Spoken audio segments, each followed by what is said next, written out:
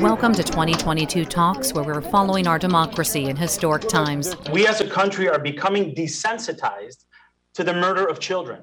2 days after a gunman stormed a Texas elementary school, killing 19 children and 2 teachers, Education Secretary Miguel Cardona said the time for thoughts and prayers is over.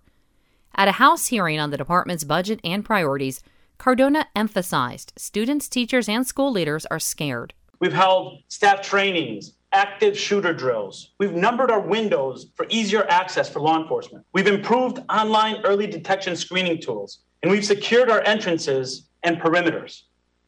That is no match for what we're up against. At a rally outside the U.S. Capitol, New York Senator Kirsten Gillibrand and other Democrats demanded gun control measures.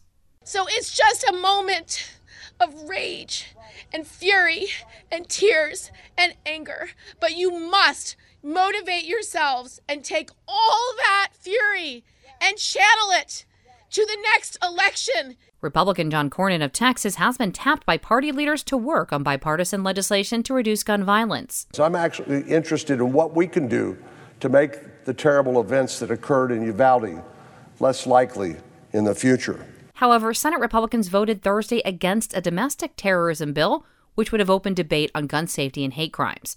Senator Rand Paul of Kentucky argued politically motivated violence is already covered under the law. The Democrats' message: hate the police, defund the police are terrible people, the military are terrible people, to slander the military and the police as racist and white supremacists, it has been roundly rejected by the American people and will continue to be. Election officials in Pennsylvania are preparing to recount the contested Republican Senate primary between Dr. Mehmet Oz and former hedge fund executive David McCormick. Just over 900 votes separate the two. A New York appeals court ruled former President Donald Trump must sit for a deposition under oath. The New York Attorney General alleges in a civil investigation, Trump misstated the values of assets in financial statements. Secretary of State Antony Blinken says China remains the greatest challenger to the United States and its allies, noting the country is integral to solving global challenges like climate change. Climate is not about ideology. It's about math.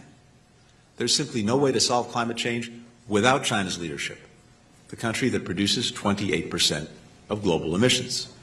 Blinken said the administration is committed to intense diplomacy alongside intense competition.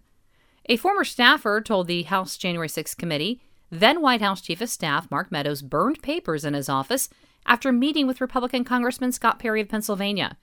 Perry reportedly pushed Meadows to help challenge the results of the 2020 election. I'm Mary Sherman for Pacifica Network and Public News Service. Find our eTrust indicators to support transparency and accuracy at publicnewsservice.org.